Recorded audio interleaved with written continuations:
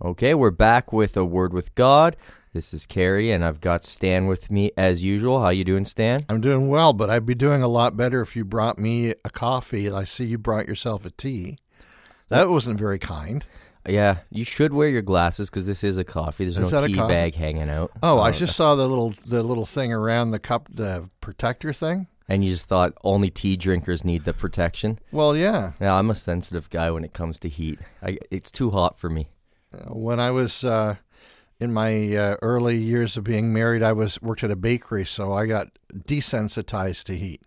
Yeah, I've got, I'll have a meal, and everyone will be eating, and I'll wait another 5 minutes before I can even start. Just everything about me can't handle heat. Oh, boy. Well, how's your week been going? It's been a fun week. I mean, I told you about getting picked on by some kids at school, but, I thought I was done with that a long time ago, but turns out kids are ruthless. So teachers get picked on? Yeah, they some of these little kids, they don't care. No. I can't actually, I don't know if that's something that's changed or not. I was a shy kid, but I can't imagine ever picking on a teacher. And as a kid, but they just like to have fun. They're teasing me and stuff. What about you? How's your week been? It's a good week, a busy week, lots of things on the go, but that's kind of a normal week for me. Yeah. I saw my first robin this week. So that means spring is here. Yeah. Is that a good thing for you? Yeah, I like spring. I guess, and your other businesses with the plowing and the lawn care and all that, it's like you just go from one into the next. Yeah, you get about 2 to 3 weeks in between where not much is happening, but that's about it. Okay, so what I was thinking that we'd talk about today, and I'd text you, so this time hopefully a little more prepared and not as off the cuff, I won't catch you any surprises, was what it's like to go into ministry and your expectations and the things that were going through your mind, where you expected ministry to go, all that stuff that, happened in maybe during Bible college and then leading up into your position as senior pastor or senior elder, whatever we're calling it at our church. I can never remember. And then, lead elder. And then you've been here for however many years. It's 15? 15 years of full-time ministry. Right. Plus whatever you did before that. Right. And another 8 years, 9 years. Yeah. So, what's the difference between the way you look at ministry now and maybe is it the realities of what ministry really is, or what your ministry has turned into versus what you thought it would be going in? Well, when I was in Bible college, I had always I thought that someday I would go into ministry. It wasn't necessarily something I was going to do right away, though that would be a possibility. But by the time I finished Bible college, I was pretty burned out. I did about 3 part-time jobs, and at that point we had, when I started, we had 2 children, then 3, and then my 4th came just as I was finishing up, and by the time I finished, I was pretty burned out. And I have a lot of stamina, but working 3 jobs and going to school and being a dad and being a husband was very, it just took a lot out of me. And so there was at the very end of my time in Bible college, I was working for an appliance repair place, and I had taken that on as far as repairing appliances and all kinds of different household items. And when I finished, I was so burned out I couldn't imagine being in ministry. And I'm looking back at it, I'm really glad I didn't. I think I could have really either hurt myself or been really not helpful to a church. So you just said something there that is totally different than the normal Bible college experience, I think. And that, I went to Bible college, EBC, shout out, but we got taught there that, you will experience burnout. I think it's pretty much a guaranteed thing.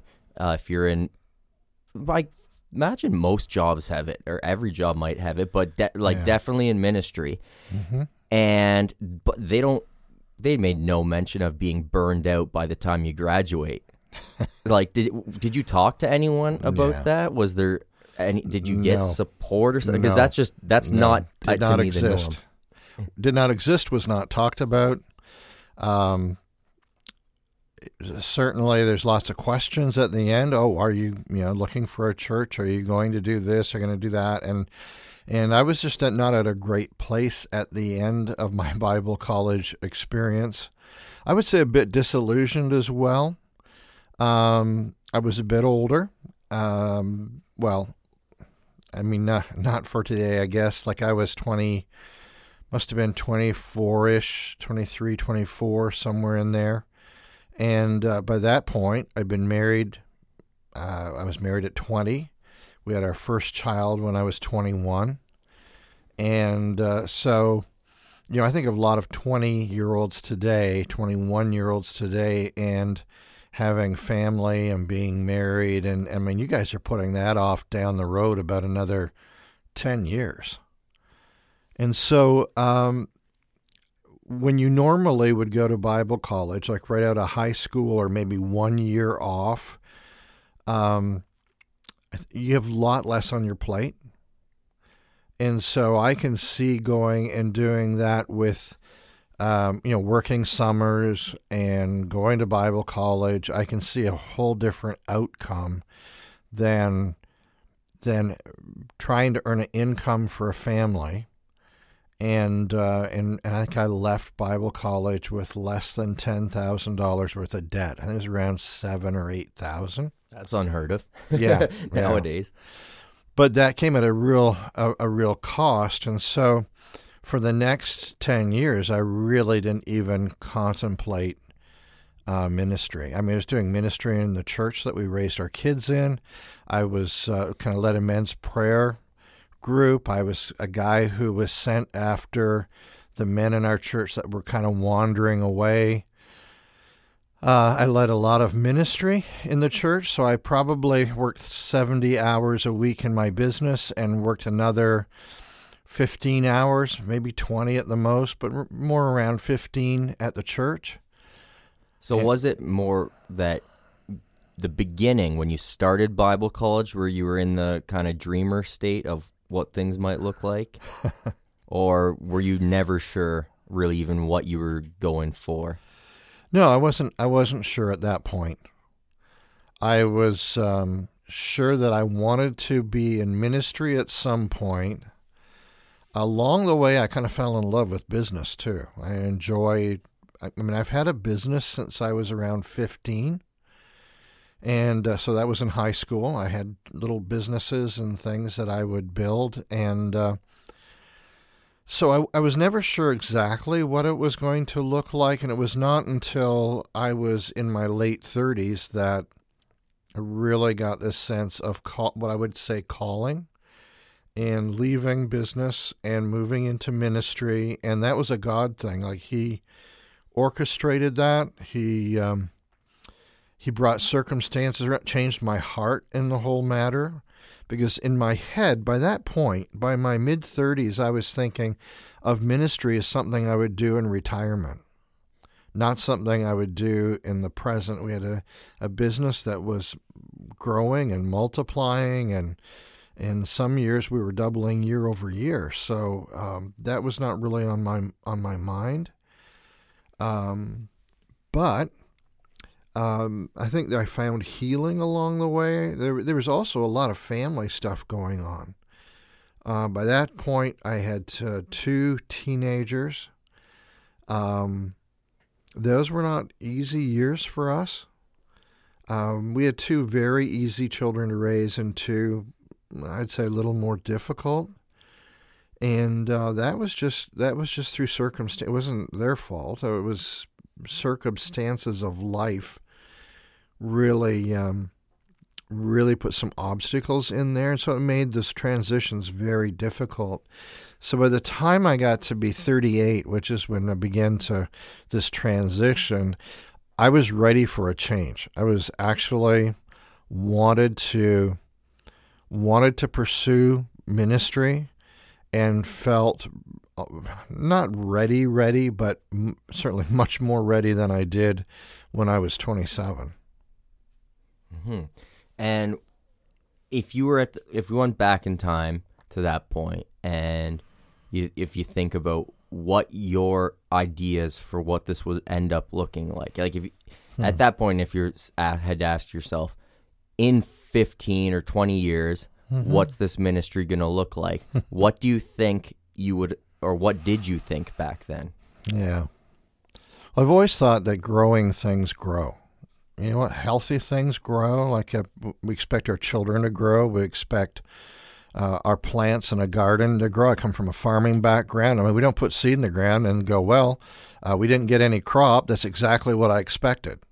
So that's certainly part of the expectation is growth. And I think on different levels, I think not just numerically, but in relationship and discipleship, the idea of growing closer to the image of Jesus.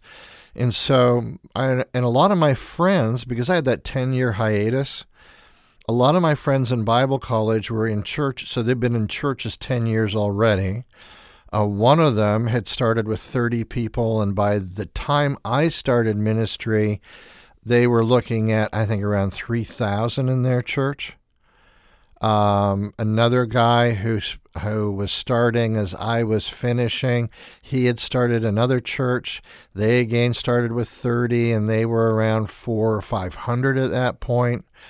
So my paradigm that I was working out of, I expected growth. You do the right things. Matthew 28, worship, teach, spread the good news of what Jesus has done in your life. His promise to be with us always, even to the end of the age. I really expected, and what I had seen in my friends' churches, that there'd be this explosive growth of ministry, and that was not necessarily to be the case. What I'm reminded of right now was when I was at EBC, Dr. Roy showed us John Maxwell leadership clips. Yeah. And one of them was called the Law of the Lid. And I think I just remember because he kept smacking his hands a bunch to show, people going up and they get stopped at leader. And so maybe this is a bit, more self-reflection than you were planning on, but I just thought of this, how do you work and differentiate and examine and whatever else you need to do to think what are the ways that I am the thing that might be blocking potential growth, and what aren't. That's something that I haven't fully had to deal with yet.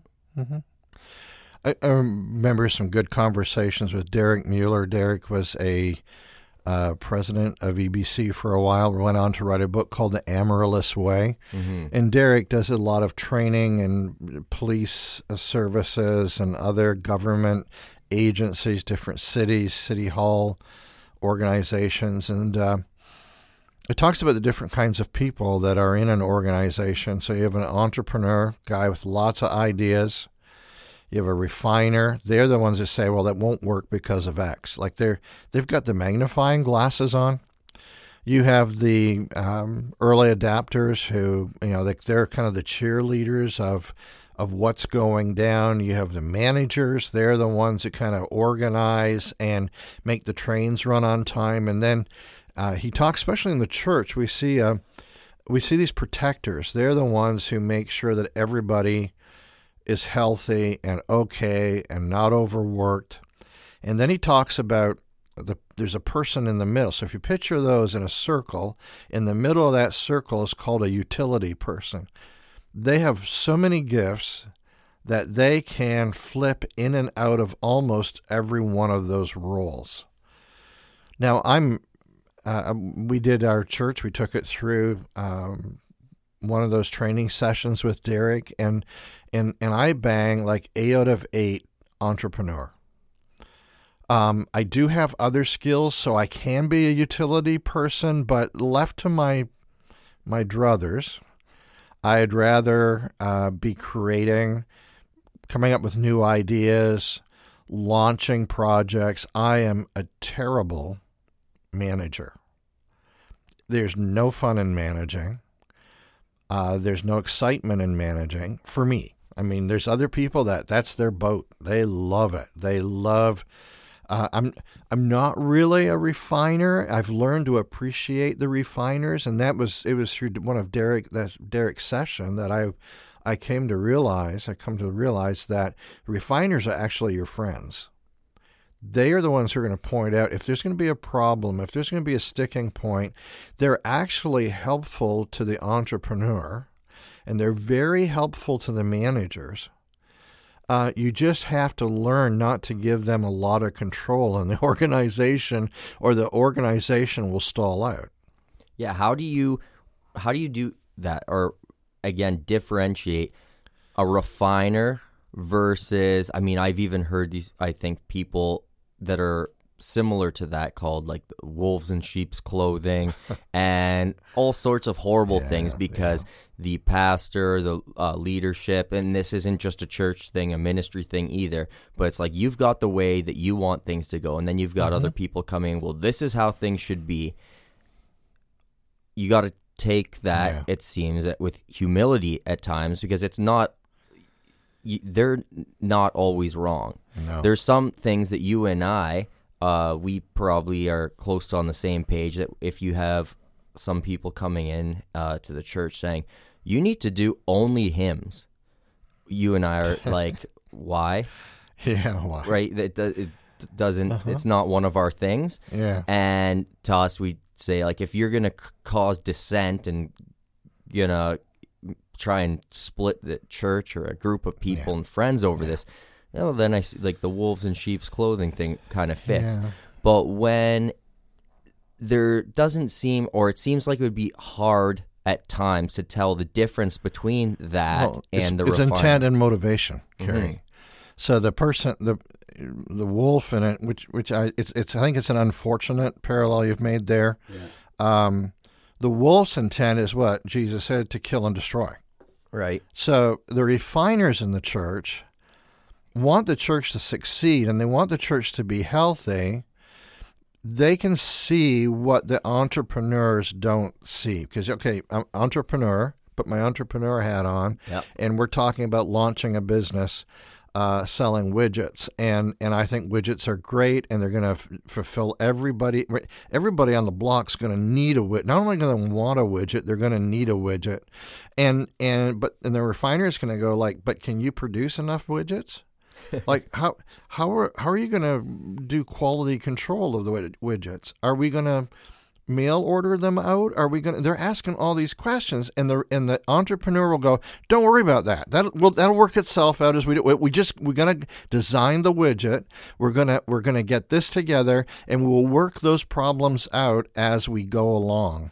So the entrepreneur is a politician, basically. In some ways. Problem is, the entrepreneur is not around when those things begin. He's on to the next thing. Mm-hmm. He's building the next ministry. He's building the next business. I have an uncle that at one point owned over 300 businesses. And he didn't manage them. He had managers manage them. But he loved creating. He loved making something out of nothing. And I'll tell you, that's exactly that's what strikes my bell. I love startup. I love seeing an idea come together. People get excited about it. And I would be bored to tears managing it. Well, that's what's sort of exciting, I think, with what we're doing now at the church and trying to scrap a bunch of things that we've been doing previously and think of new ways to do things, and we're just throwing things at the wall and seeing what sticks. And we had talked about this, you and I, earlier, that starting a new church is more exciting than continuing on in the ministry that you've been doing this whole time. And that's nothing against the people in the church, but the beginning is when you're able to dream freely. Yeah. And you have all these hopes, and you can see oh, I could see this going here. I could see this going there. Maybe we'd end up renting out a stadium at some, just absolutely huge dreams that you can, there's so much potential you can see. Whereas after years of things become just naturally monotonous, that you're doing the same thing week in, week out. I call it slaying the same dragon over and over again. Okay. And maybe there's 5 of those dragons, and every 2 or 3 years, one of them are going to pop their heads up, and you've got to kind of redo the whole thing. So here's something in business that you'll catch out of John Maxwell. I think he calls it the law, when he referred to the law of the lid, that in business, you yourself, many, many, many times, it's the entrepreneur, it's the startup guy who creates the lid in the organization, because he or she will not hand over things in the organization to other people. There's something in our brains, if you're wired as the startup guy, that says nobody else will care for this as much as you do. Nobody will work as hard at this as you will. No one understands. It's like having a baby. No parent believes any other parent can do a better job than they can with their child. And so what happens is, and this is what has happened a couple of times in our church, is that we don't have managers because I'm not very receptive to it's my problem, because I want to keep working with the people. It's my problem because I want to keep my finger on things, because I see other people, you'll put a ministry into somebody's hand and they don't show up. You put a ministry into somebody's hand or they're not prepared. You put a ministry into somebody's hand and they forgot to do the thing that had to be done. And for entrepreneurs, that feeds into the lie that only you can do what needs to be done, that only you can care for this thing. And what happens is that sets a natural ceiling where things will never go beyond a certain point, because you don't build the team. You don't build the managers, you don't build the refiners, and you don't build the protectors, and the early adapters get frustrated that you're always recreating things.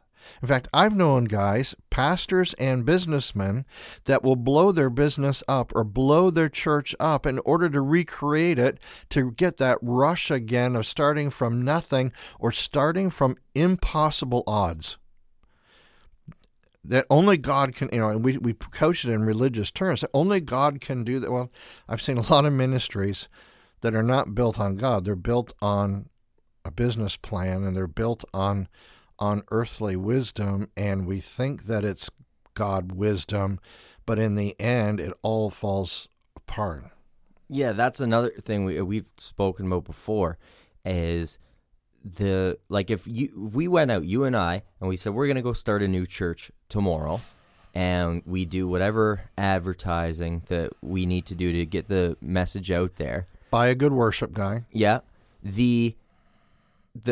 Some guy or girl, whoever, that was a big mega church pastor and has fallen from grace, if they go out, despite the scandal that they were caught up in, and start up a new church, 99% of the time, they're going to be more on the outside looking in successful than you and I would be, because of the nature of celebrity. And I mean, they don't even have to do their own advertising necessarily. It's like, oh, this person's starting up a new church.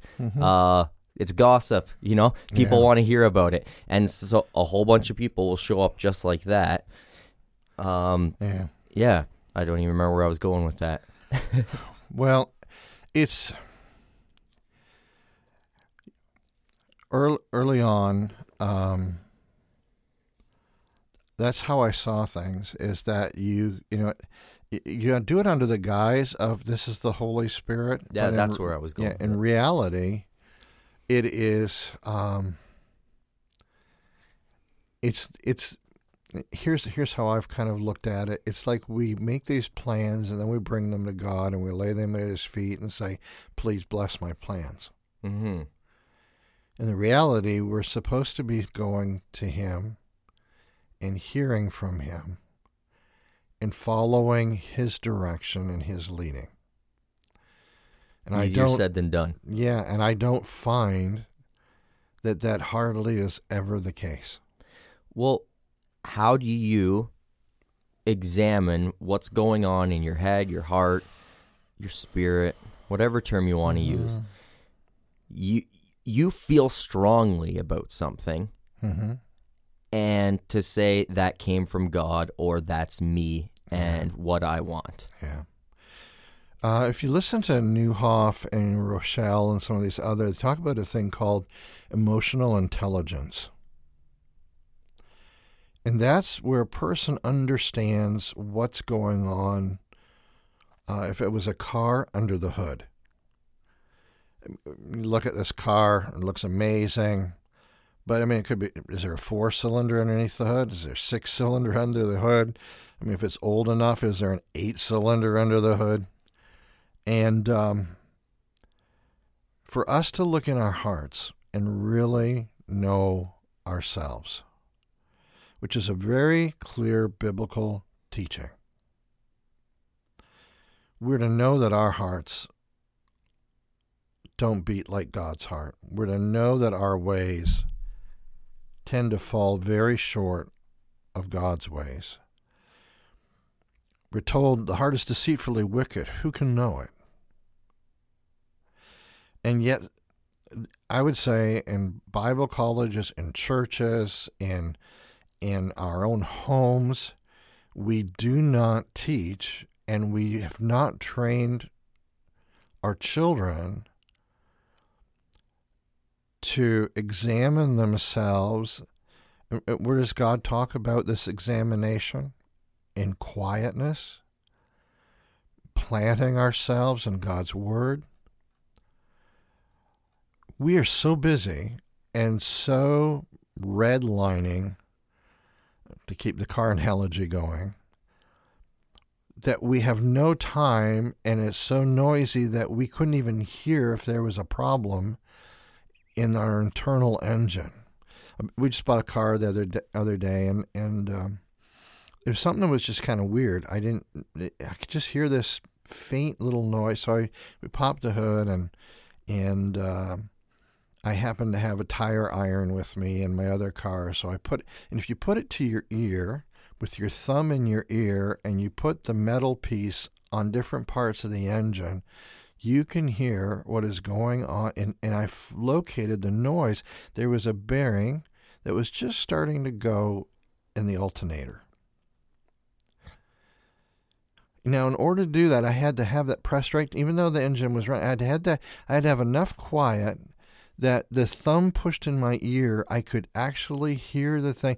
Until I focused on it, until I used that connection, I could not tell where in the engine there was just the faint possibility that there might be a problem. And that's the same with our hearts. That is the same with our relationship with Jesus, is that if we do not slow down, I mean, if you look at Scripture, and Jesus came apart, Jesus came apart, Jesus came apart. Doesn't mean he was falling apart, but he came apart from the world, he came apart from the noise, he came apart from the people, and spent time with his heavenly Father.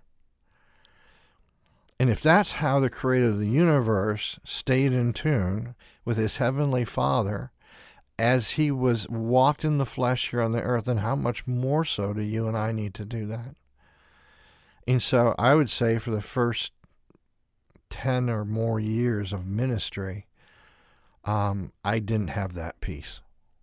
How did you acquire that? Desperation. And what does desperation look like? everything I do in my own strength is not working out. Every hope and plan is interesting because Maxwell, some others that I have heard some really, in fact, I heard it from one pastor who has had one of those disgraceful seasons in life. And he talked about that. Oh no, I lost it. I knew right where I was going. Whatever. What's the question we again? We each get one today. Okay. I was saying, what does desperation look like? Yeah. It talk about that until desperation is there, then we really never listen or tune in to God. That's when we finally find silence, and we turn to Him. Because all the things that I was doing, all the things that I thought should be helpful, even though they may have been in some situations or in another, they weren't what God had for us. They weren't what God had at that point in time. They were me trying to figure it out on my own and trying to do things in order to get a response, thinking that was how God worked, and it's not how God works. Do you think we don't ask why enough?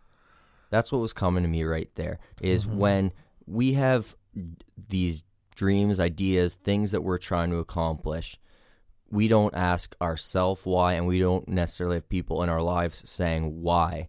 And I feel like you can continually ask that question.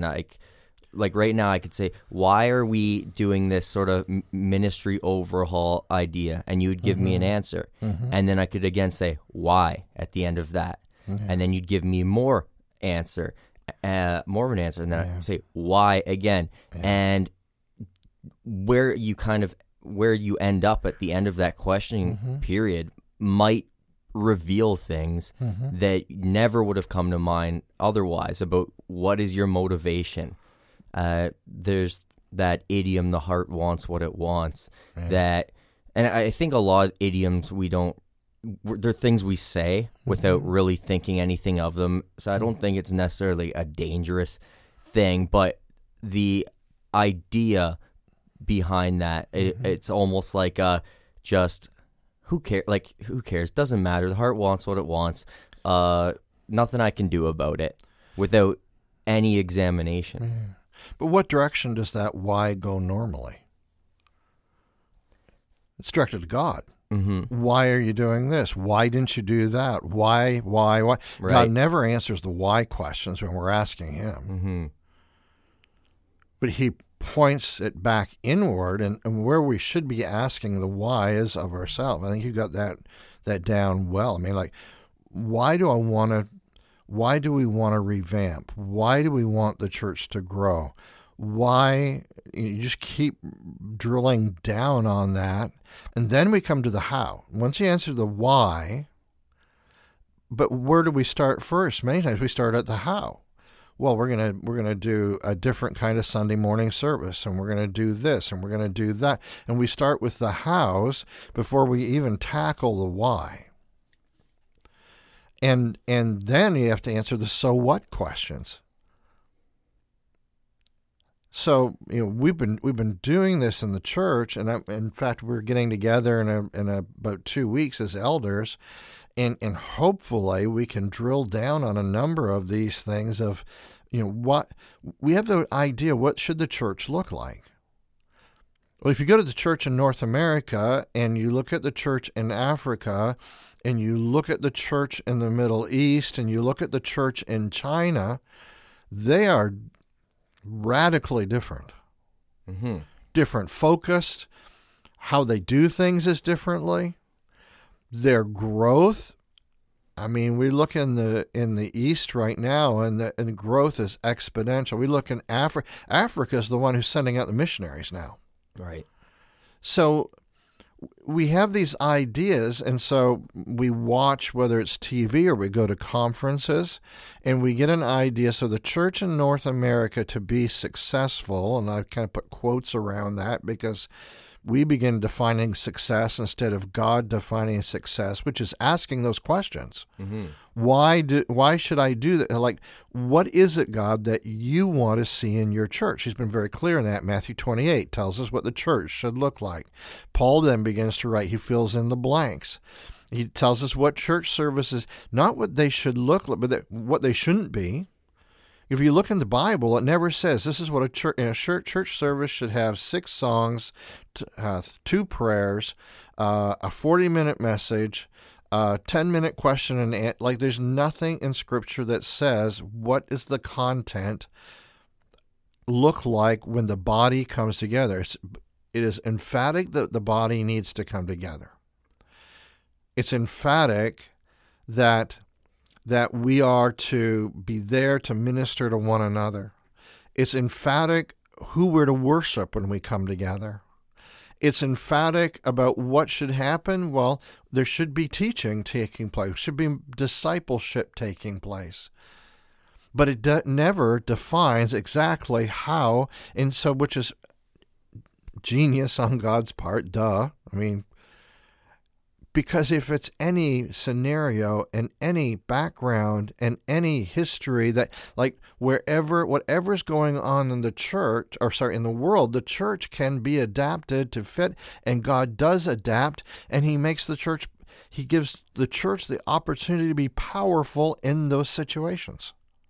I want to take this back a bit, Okay. and because I want to ask that why question. I thought it'd be interesting, since we've got this, we're being recorded right now, and just to have a copy that we can even look back later at. Yeah. You've announced that you're stopping the Word with God radio program, right?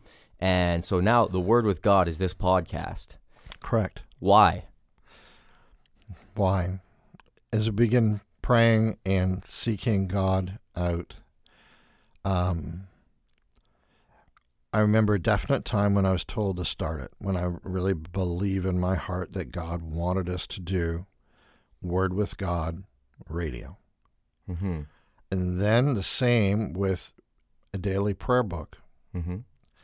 And our elders wrote and I wrote, and those were great days. But what I believe is that I ignored very clear signs it was time to stop and pull it in. Some things began to happen, just natural things that if I had been in a different place, more where I am today, I would probably stop the radio about 4 years ago. And it became apparent to me that things were changing in our world. As I got to know you, as I got to know a lot of younger people, 5 years ago, if you'd have said to me that no one will use email under 40, I would have thought you were crazy. And now no one under 40 uses email. We do, but not as like our standard mode of communication. Yeah. So there's, things have changed.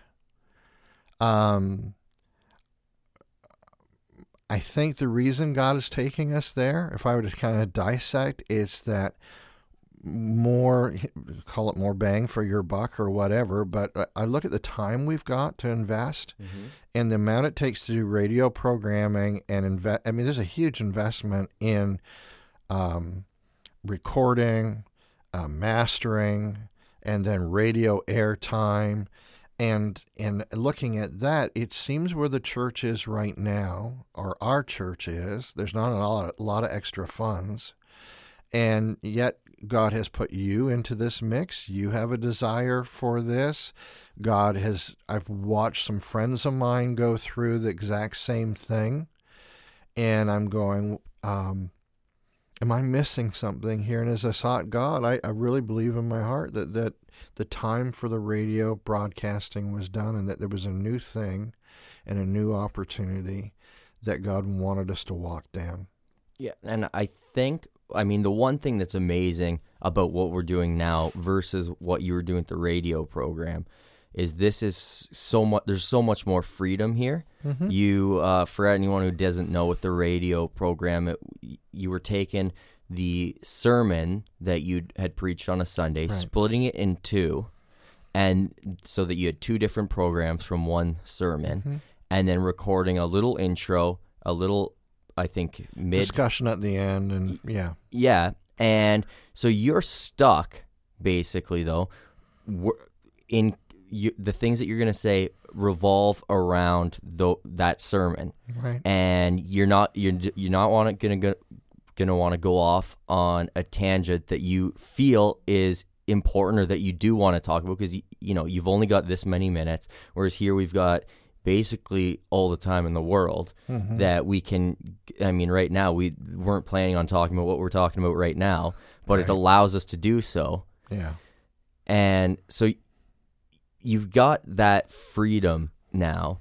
And I mean, I helped record some of those shows too, and I'm thinking we would take 2 hours probably to do a couple minute to 3 minute, I think, bits, right, that would go in between parts of the sermon, and let alone the sermon itself, how long that took to prep and to deliver. And here we can sit down for an hour and get an hour of content. And tell you what's really behind some of this is what God's been working in my heart. Is the point of the message and is the point of Sunday morning and coming together that we would have more content. So radio is content driven. Sunday morning is content driven. If we're looking at changed lives, I don't see that more content changes people's lives. Now, certain thing in the content might begin a movement of a changed life. But speaking to the heart, I mean, look at Jesus' messages. They're really they're like one nail and a hammer. And you get them back to back, how the gospel writers, put them together. The lost coin, the lost sheep, the lost, son. I mean, like lost things. So there's kind of like there's these groupings of where Jesus goes to the heart. He does it in story format, but he doesn't give you 7 things to take home and work on. It's like the God of the universe understands that I have a hard time bringing 3 things home from the grocery store because I forget. And honestly, if I was honest in content-driven messages, by the next week, I could only probably remember 1 or 2 points out of them myself. Right. And I'm the one that spent like 20 hours on it and preached it and basically memorized where I was going in it, and I couldn't hold on to all the content. It turns into like exam cramming. Yeah. Where you get everything in so you can blurt it all out on that piece of paper for the 3 hours you have to write it, and then it's gone the next day. But that's what we were trained to do. I mean, exegete the now, I still exegete the passage. I still work in it in its original language where I can. I still, but now I'm looking for the big idea. Like, what's the point? Well, yeah. Or what Andy Stanley calls the so what. I hope this isn't a trick question and that I don't embarrass you live here. But what is, I would assume, the greatest sermon ever delivered?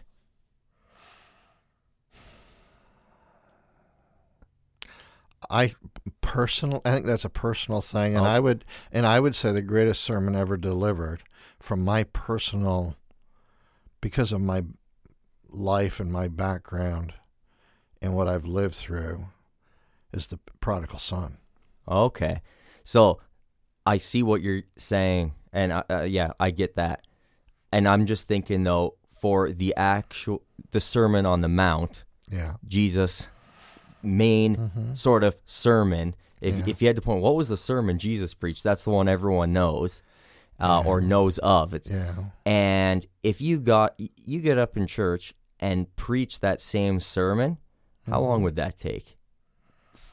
5 to 10 minutes? Yeah. To just go through that? Yeah. And that would be it would seem ridiculous, right? Yeah. And meanwhile, like, this is the basically the words from God, himself. Here's something maybe that'll help put it into perspective. Wood carvers, when they look at a log, or stone carvers, when they look at a slab of granite, see the thing in the granite or in the log that they are carving. And how they carve is they take away everything that's excess, everything that's superfluous to the thing that they see in the marble or in the wood. And so if you think of Michelangelo's David, everything comes off that isn't David, and what's left is David. As a preacher of God's word, I've come to this belief that it's learning to take away everything that is, and please don't get me wrong here, all Scripture is given by God. All Scripture is profitable. But in the parable of the lost son, what is the most? If you strip away all the pieces of the story, what do you end up with? What's left? Like what is left when everything is carved away? The Father is always waiting for the return of the Son. Mm-hmm. Strip the whole story away. That's what you're left with. The Son comes back, and the Father's arms are open wide. So if I'm preaching that now, I may line it up like this. What can stop you from returning to God? That's how probably I would set up the message now. And then we would walk through the story, and everything in the story, everything I do in the message will now point into what is the main thing that God is saying to his people out of this passage. Okay. That's harder to do than exegete and come up with 7 points. I can come up with 7 points and there's no sweat on my upper lip, and I can be done in 10 hours or maybe, the whole thing stopped to finish probably 15 hours now. I've been doing it a long time. Mm-hmm. But to let a passage saturate my soul to the point where I find, because it's late in the game that you find the one thing. Yeah. And, really Andy Stanley helped me a lot reading some things from him and finding out, like why is it that my messages connect with me, but not as much with other. There's certain kinds of people they connect with, but why aren't they memorable? Why aren't they changing lives? And somebody will say, they listen to and they go, "Oh man, I heard this," and it used to happen. This used to happen with my daughter. We would have these conversations, and about her life and the direction it was going in. She'd go out with my father, and have coffee with him. And he would let her talk forever, like Tim Hortons, maybe an hour. And she's a talker, like she just like. And my dad never said much. He's just like At the very end, my dad would go, "Well, darling, the only question I've got is," and then he would just ask a question. She'd come home, and "I know what I need to do, Grandpa. Talk to you." I'm going like, "I told you that like 6 weeks ago. I told you exactly what Grandpa told you. Why is this new to you?" And it's because he listened and he distilled it down to one thing. Mm-hmm. And I think that is kind of the key. And that's where I'm thinking with what's really hitting my heart with the church is, what do we need to strip away? What is extra? Where's the fat in what we do? And we're just busy to be busy. But how do we make how we bring it down to the thing that really brings change into people's lives? Well, you've been speaking, ever since you brought up the David thing, I've been thinking about looking at this podcast as a stone and trying to see as if we carve away at it and what I see as it ending up being. I'm having a hard time thinking. I mean, I've got lots of great, like, it'd be amazing to be wildly successful with this and have amazing guests on all the time. That'd be a pipe dream. But my kind of realistic, I guess, bringing it back down to earth and just what I'm experiencing right now is like, this is a learning opportunity for me. I'm spending time with you. I'm getting to ask questions. I'm getting to hear from someone who's been doing this and living life longer than I have and hearing their perspectives. And I think, some people in the church listen in from Evangel, they're probably learning some things too.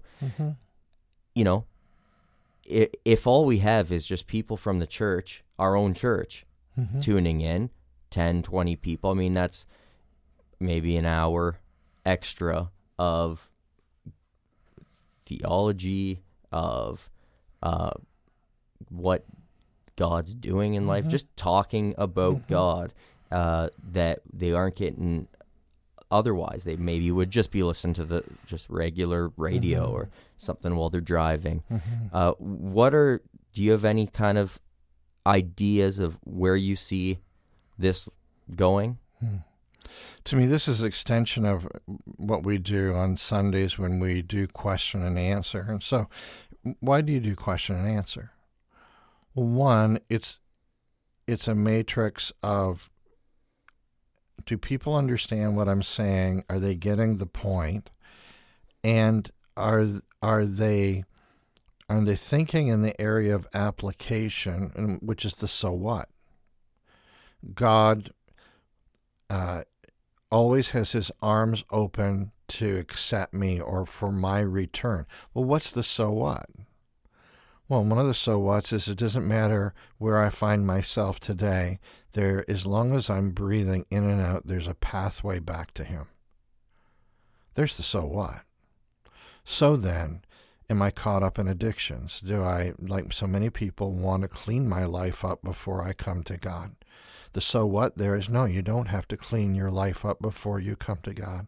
You come to him and his arms are open wide for you, and he is ready to embrace you, and he will take care of the cleaning up of your life, and he will walk through that with you. It's running back to the Father. I mean, the guy didn't have any of his problems fixed. He still had to go back to work, next week. And as one guy points out, he probably had lost all the calluses on his hands. His hands are probably going to bleed again. He still had a brother who was a pain in the back. Like, who'd want to work with him? So none of his problems, but the Father's arms are open, and he's received back in, and he is declared a son, and he's robed and rings on his finger, and there's a celebration that he's back. Bruises, broke. Who knows whether he had STDs from all of the thing that he was going through. Maybe he had AIDS. I don't know. But the Father's arms were still out and wide, and they enveloped him, and he clothed him. And here was his son. Here's the Father's comment. Here's my son in his right mind. Well, it doesn't get any better than that.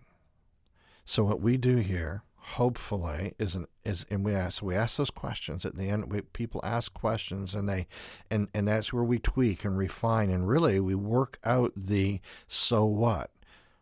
What does this mean to me now? So as we talk about it here, I hope as we share life and experience, that the so what, or what comes from what does the Word of God say to how do I live it out, the theology to the praxis. Hopefully that is entering in all the time into our discussions here. And that to me would be awesome to have other people come and join us. We may not even agree with where they walk it out. Right.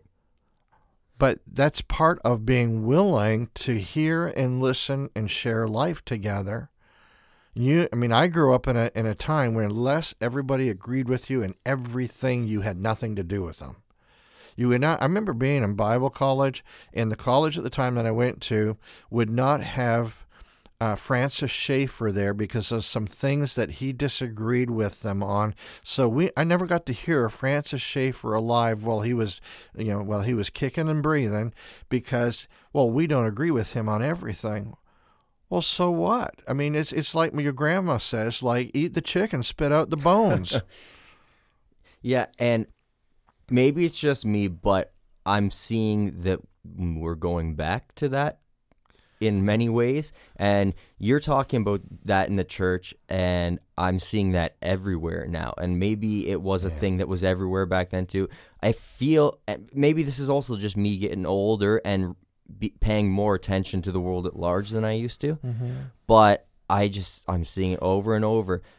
Here in politics too. Yeah, here are the tenets that, like, politics, opinions, they've become doctrine, and if you step outside of those lines of whatever group of people you're in, suddenly they don't want anything to do with you because it turns out you, in their eyes, secretly held some view that they find problematic. And we talked about this, you and I, the other day. Finding a church to go to. People go church shopping, and half the time it seems like when I talk to people, what they're looking for, and I mean what I've heard from people is they're basically, they don't say it, but they're looking for a place that's going to spit their own opinions back at them. Mm-hmm. And I want to go somewhere where I hear the things that I already think told to me again, and I can feel happy about hearing someone, I guess, in authority agreeing with me. Mm-hmm. And I just think, what's the point of that? I may as well stay home if I'm not going to learn anything new. Mm-hmm. I love Tom Wright has said, if you have not changed your theology in any major area over the last 10 years, you are not engaging God. Because, the opposite would be we believe that we have it all together. All my theology is straight. I have nothing to learn. I have nothing to seek from God. Therefore, and you'll find that people are much more comfortable with their theology set in concrete. When I think a number of ways. First of all, it's water. And I've got all kinds of ideas and thoughts, and then it gets to be like Jell-O. Things kind of move around. I have things theologically. I picture the shelf up in a room, and they're up on that shelf. They're kind of like Jell-O. Some of them are more like gummy bears. They hold their form, but they're still malleable.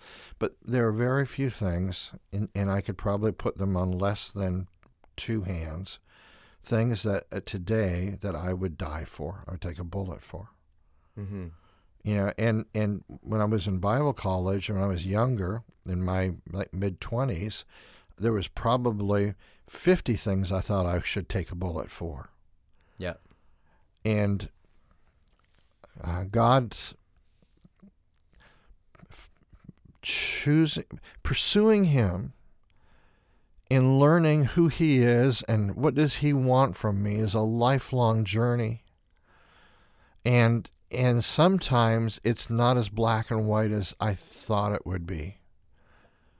It's frustrating, actually, like being a younger person and seeing the thoughts and the things that I found important in the past that I realized weren't and aren't important. Mm-hmm. And, with age comes wisdom. Of course, you can be wise at any age, but I'm lived it out myself, becoming wiser as time goes on. And that's one of the ways that you see that worked out in your life is realizing what type of things are truly important. And it's so frustrating that despite knowing that and knowing where I was at when I was 20, when I was 15, when I was whatever age, it's so, phone's going off. It's frustrating still to talk to someone who's younger and is thinking the exact same thoughts I had. Mm-hmm. And, I can tell them, I went through this exact same thing. I thought the same things. It's not how it actually is. And knowing, someone had the same talk with me at one point when I was that age, and someone still has the same talk. You probably, and there's many things I'll talk to you about, and you probably roll your eyes thinking, you'll learn one day. And that for whatever reason, there's these blocks that it just takes time to break through until you can look back and realize, oh, wow, I totally had that wrong. Yeah. And it's so hard to step back from your own thoughts and opinions and actually evaluate why you're so attached to them. Yeah. So these things that we get into debates over, and you might hear an opposing point of view, and you got that knee-jerk reaction to argue. And, well, why? I guess, there are those things that you're talking about you take a bullet for. You're just like, nope, that is, I don't budge there. Yeah. But other times, it's like, am I even open to learning? Yeah. And so often, we aren't, and we don't even realize it. I remember in the 70s, in the circle of churches I grew up in, so that'd be our early married years, if you didn't believe in a pre-tribulational rapture, and that was it. I mean, you'd break fellowship over something like that. Today, it's like, is Jesus the Son of the living God? There's a nail. There's a bullet. Is Jesus the only way to find peace with God? There's the bullet. But in my younger days, there were just so many things that held that real estate, and they were not clear biblical things. There were preferences and choices, and so that's you're right. It's a lifelong journey, and I think you just kind of roll that back to the beginning of our conversation is. I grew up thinking and experiencing that hard work and persevering was the most important thing in life. Our family message was, you only have one job? Well, what kind of person only has one job? In our family, you would have been better thought of if you were an adulterer than if you were lazy. And so for me, it was all about working for Jesus. It was all about sacrifice and how many, putting in crazy hours in a week and going above and beyond whatever you could. That is what it took to be a follower of Jesus. And that was so off point. Jesus wanted to know where my heart was. He wanted to know where was there submission, where was I in learning to love, and where was I in being still and knowing that He was God. Mm-hmm. And so you asked me the differences. In the beginning we talked about church and why we do what we do and what drives, and I would say that only in the last while have I come to a place of understanding that God doesn't love me based on my performance. He loves me for what's going on in my heart. And because He just chose to love me. And that's a message that's all over Scripture. Mm-hmm. I mean, look at David. Look at all the airtime David gets. And yet, I mean, there's a guy that's called a man after God's own heart, and yet look at him with Bathsheba. Look at him in numbering the people. Look at him, and yet God's evaluation of him is so much more than his screw-ups. Mm-hmm. God looks at the heart of the matter, and he says, there's a man after my own heart. And I spent years trying to please God by what I did, and that somehow the church that I was working in would be acceptable to him and that would grow and be this amazing thing. And that's not what God was asking me to do. I'd missed the point. Yeah, I feel like there's a connection, though, with, you're talking about hard work.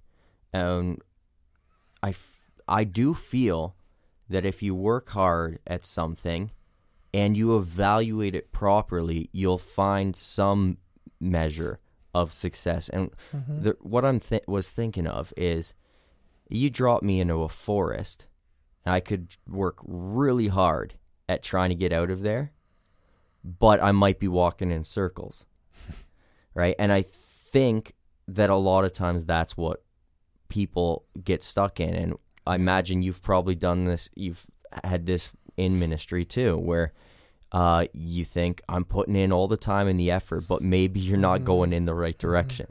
Well, think of this in context of King Saul. What are God's words to Saul? Is that I would rather have obedience than sacrifice. We sacrifice time and energy and all these things thinking that somehow God will love us. And God just wanted Saul to be obedient to what was in front of him. The things that he had given him, the commands and the directions. And in Saul's brain, it couldn't be that simple. It had to be more. And there's a lot of other things going on in Saul's life, but you boil it all down to is trusting God that he would do what he said he would do. He would take care of the problems. He would take care of the enemies. And there's Saul with sweat on his upper lip and his sword, and he's there doing the sacrifice and doing the things that only Samuel was supposed to do. Because we got to get the show on the road. Don't you know the enemy's around us? Don't you know that by tomorrow night we could be dead? And I don't know where Samuel is. Like Samuel, maybe he got caught in Las Vegas or someplace, but I mean, he's not here. Somebody's got to do it. It makes perfect sense, it seems. It seems, but not in God's economy. Be still and know that I am God. And in fact, what we talked about last week with Asa, I'm looking for someone with a heart, turn towards me, and I will strengthen them. It's not that they're strong, he will strengthen them. But what's he looking for? He's looking for the heart. And I would say, as we kind of close this down, because we're kind of like right at the end here, is that here's the main point today. Here's what I hope you take away from today, is no matter where you are in life's journey, and no matter what is blowing up in your face, no matter what has fallen through, or whether it's a marriage, or whether it's your job, or whether you've gone bankrupt, or whether you've been out of church for so long that the last thing you remember was a board on the wall with the hymns attached to it, which you're not going to find today. No matter what is going on, God's arms are open to you. He loves you. You can't work for that love. All you can do is accept it. Your churches that you go to may be really growing and hopping. Or it may be some small little thing that you think, is it even going to survive the winter? Be faithful. Do what God's called you to do. And He is the one that will cause that to thrive, whether it's the church or whether it's your heart, to thrive and survive. Father, this day we end, this broadcast we end, just putting ourselves into your hands, and we trust you. for you are amazing. You do above and beyond. You promise us great things and you over-deliver. Help us to find peace in your arms. Forgiveness, purpose, direction, and great meaning as we follow you. And I pray that in the name of Jesus. Amen.